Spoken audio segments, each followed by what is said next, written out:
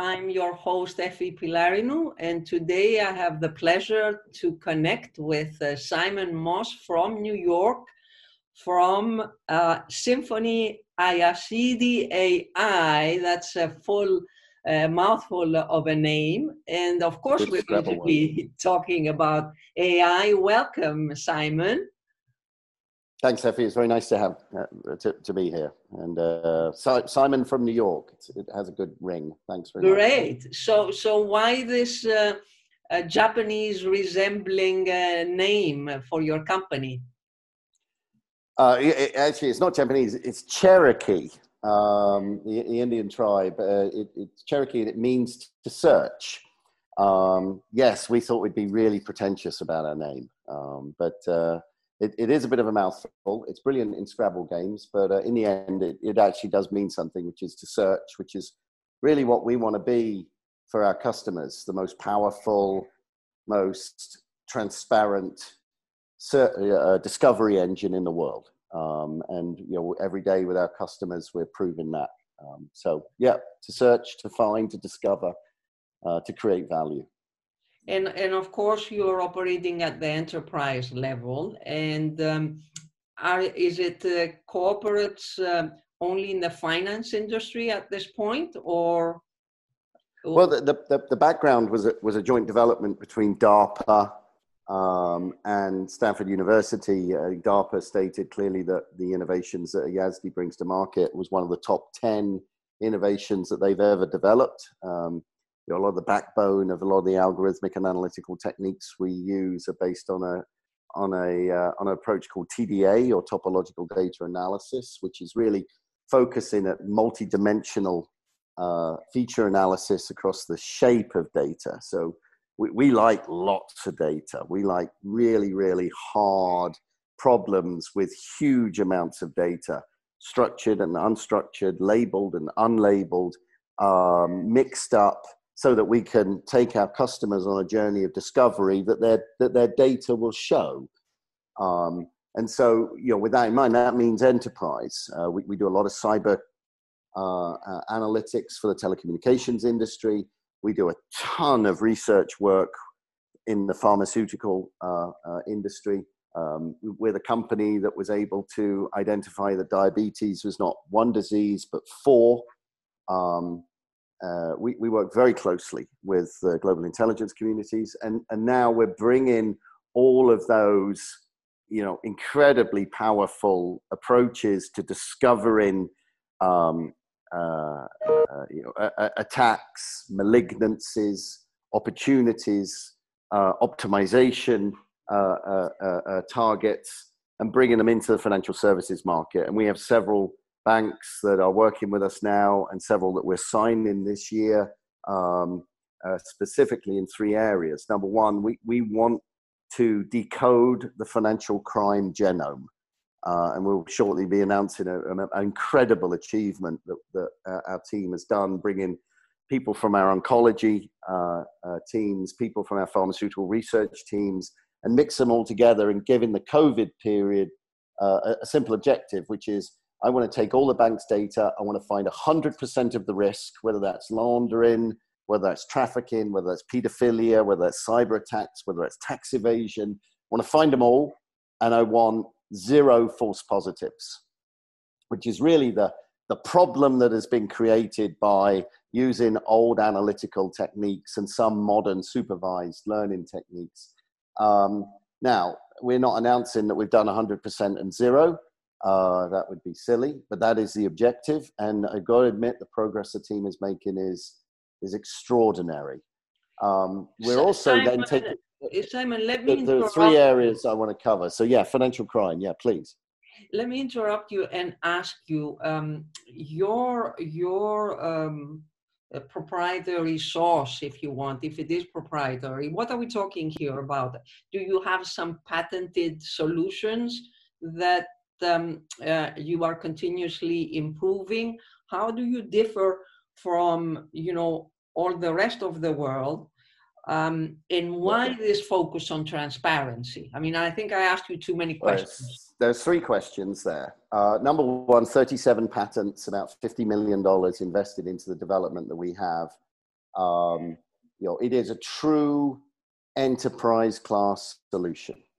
How is it different? If you look at the topography of AI players, everybody's an AI player now. And there's a lot more bullshit out there than real product. And so what you've got old companies rebranding business intelligence tools and calling them AI business. No, that's just not true. So, stop kidding yourselves. You've got AI companies that have put a clever UI on top of open source, whether that be clustering or a neural network. And those can create some value. The problem there is they can't deal with the volumes, and they can't deal, most importantly, with the explainability, particularly in financial markets, particularly in pharmaceuticals, particularly in financial crime. You've got to have explainability because these are highly regulated markets. And then the third is the consultancy organizations who come in and declare that they can build bespoke AI tools. But again, that's just another repackaging of open source.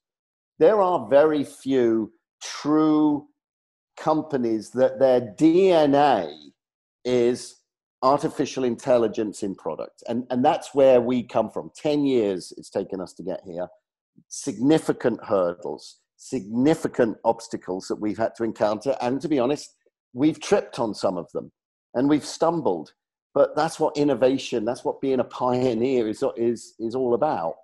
And so we can safely say that we're probably one of three in the market that would say it is a pure artificial intelligence that is able to take massive amounts of enterprise class data in a highly secure environment, HIPAA compliant, SOC 2 compliant, US defense industry compliant, security compliant, and be able to discover malignancies and attacks and opportunities that nothing else can find, and do it without the bias and without the need to program what to look for. And so our uniqueness is twofold in this case. We're able, on an unsupervised basis, in other words, we don't tell the program what to do. It goes and does it itself. It goes and discovers these things itself. It lets the data tell us what's going on. And then we combine that with semi and supervised approach to allow a data scientist or a business user to then interpret those results and calibrate them. This stupid philosophical argument between supervised and unsupervised AI is ridiculous. The two fit together. Otherwise, unsupervised by itself becomes a black box, and supervised, which is essentially programmed by a human, spirals in bias. Okay. And so you get a really big bias problem, and you end up, frankly, institutionalizing the very problems that you're trying to solve. And so the uniqueness for us is we've combined the two together at massive scale. And lastly, we have solved the explainability issue. And Singapore government discussed that at Davos early this year. And, I think you can pick that out on our website. But the key, if particularly in financial crimes, Effie, if you're going to phone me up and say, hey, Simon, we're not doing business with you anymore because you're a bloody crook, well, you better make sure that what you just said is fully supported and justified. And we've really cracked the code there. So true AI company, not just some rebranded thing. We're a pioneer, we're an innovator. And you know what? That's bloody hard work to solve. I can imagine. So am I hearing correctly from you that you are, from your experience, from your work, you're a firm believer in a balance between unsupervised and supervised approaches in AI, and you hate the dichotomy that is being put out there and discussed by a lot of qualified or unqualified people? Well, no, look, we live in a market economy, so anybody can say anything they want. It's great, but in the end, push comes to shove is who can execute, who can deliver. And what worries me about AI is that AI is going to become CRM, is going to become big data. These massive transformational changes that everybody babbled on about. The white collar industry, so banks, insurance companies, spent enormous amounts of money trying to implement, and frankly, they got sod all out of it. They really got incredibly little return on the investments that they made. I'm worried that AI is going to do the same thing, and we're beginning to see frustration by many customers who are saying this AI thing is not delivering what it was supposed to deliver. Well, that's true, because you're doing a glorified consulting engagement, trying to build some bespoke thing, or you're putting a load of open source in that will work in a lab, but won't scale to the volume or the explainability paradigms that are needed for your type of firm. And so, I want to make sure that our firm is differentiated with a couple other firms from the rest of the market to say, hold on a minute, we're taking this seriously. All this value that we talk about, you're going to get it in 3 months. If I'm lying to you, you'll know in 3 months. And Simon, is your, in the market, after the recovery, if we can say we're in the recovery phase of this crisis, it's clear that AI was not in the spotlight as a savior during the pandemic for all sorts of business issues and discontinuities that were suddenly erupting here and there as if they were bombs. And AI was not the one that saved these difficult situations.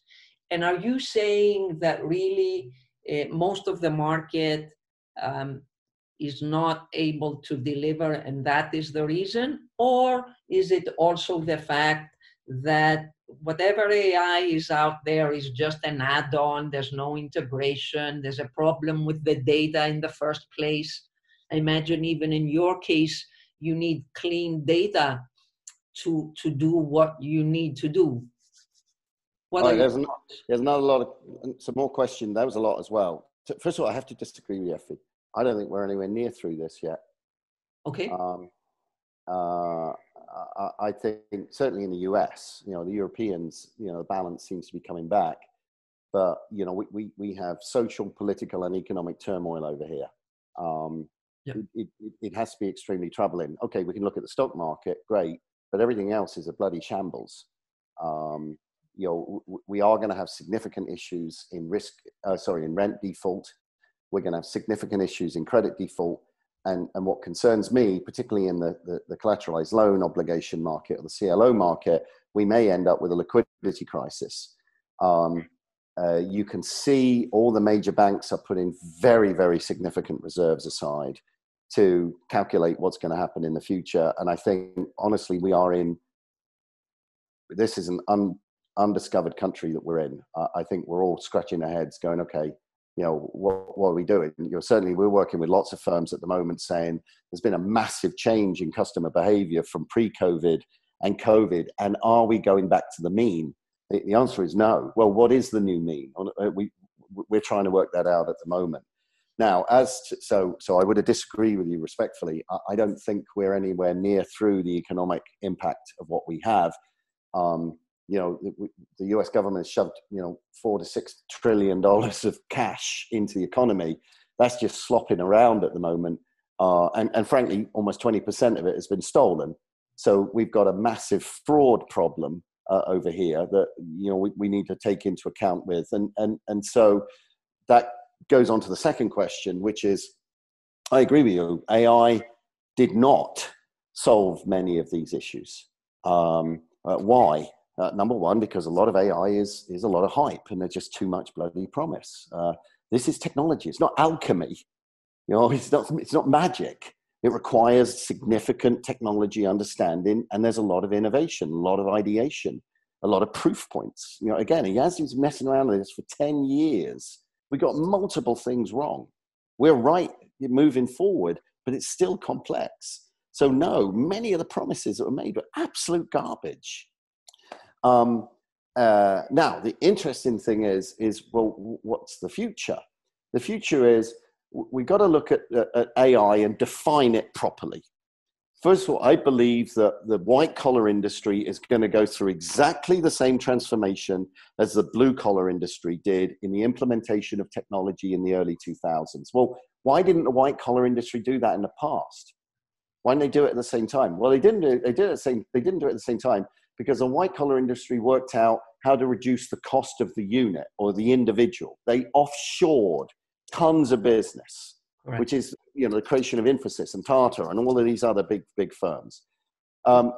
As we see frankly, the growth of nationalism, as we see the global economy beginning to contract to more national economies, as we begin to see that we've, certainly in the US, we've had a massive supply chain problem because of COVID, we're going to see a lot more work coming back onshore. And so how do you get cheap labor but bring it on shore? Well, you don't drop people's salaries. What you do is you get a technology in place. And so RPA, natural language processing, those are really going to begin to pick up. And from a discovery and management perspective as well, we see a lot of real benefits moving forward with there. So it is economic maturation, as well as, frankly, a lot of people promising what they could do in AI and, frankly, just rebranding old product or old people and not being able to deliver. And it's created a bad taste in many people's mouths. And I have to acknowledge that they're right. So, but this technology is coming one way or another. We will see, unfortunately, a true transformation in the white collar industry, in the banking industry. And I believe the digitalization of the firms and the work from home culture that we're putting in place is going to uncover a lot of middle and back office inefficiencies that the banks are going to address very aggressively because they're going to need to. As for data, the article that you're stressing, I said that a lot of fintechs disrespect the banks and to their disadvantage. The banks have two trump cards. Number one, they have deep subject matter expertise. Well, there's three really. Deep subject matter expertise in understanding the business problem. Fintechs don't. Fintechs look at technology and try to say, hey, the technology is going to solve all of this. And that's not true. You've got to really intimately understand a business problem. Two, the banks have the data and everything is about data. Doug Laney, he wrote a book called Infonomics, very, very smart man. He said, data's not that important. And he's right. What is important is the yield of information that can be created from that data. Information yield. And he's spot on. So the more data they have, ultimately, the more information you create. What the banks have failed to do is to connect those two things together effectively, efficiently. That's where the fintechs can add some value and really begin to work and partner with the banks. And the third is we're in a regulated market. I think a lot of people use regulations as a wall to try and stop fintech encroachment. I think they make a mistake in looking at regulations. The true value is subject matter expertise and data. On a Yazdi side, just to clarify that one last point, no, we are not dependent on good, clean data. Absolutely, we don't want. We just want data. Give it to us any way that you want. We are not going to implement a 2020s product in the same way as we deployed products in the 1980s.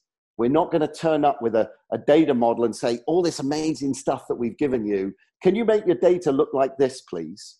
And the bank or the insurance company or the telco has to start this death march of data homogenization, this horrendous project that they have to do, which is 80% of the cost of the project, 50%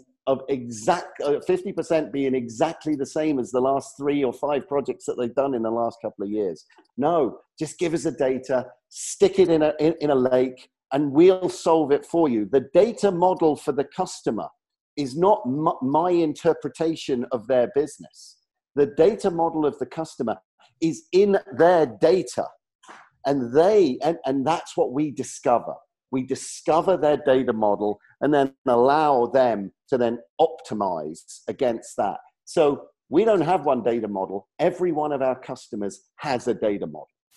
Very interesting. You have animated it really well, Simon. And on that note, I think that we have to wrap up. Thank you so much for sharing all these insights with us. Well, I hope it was useful. I apologize for doing incredibly long answers to very short questions. No, But, anybody who knows great. me knows I just don't shut up. So a real pleasure, Simon. Have a great day. Effie, thanks so much.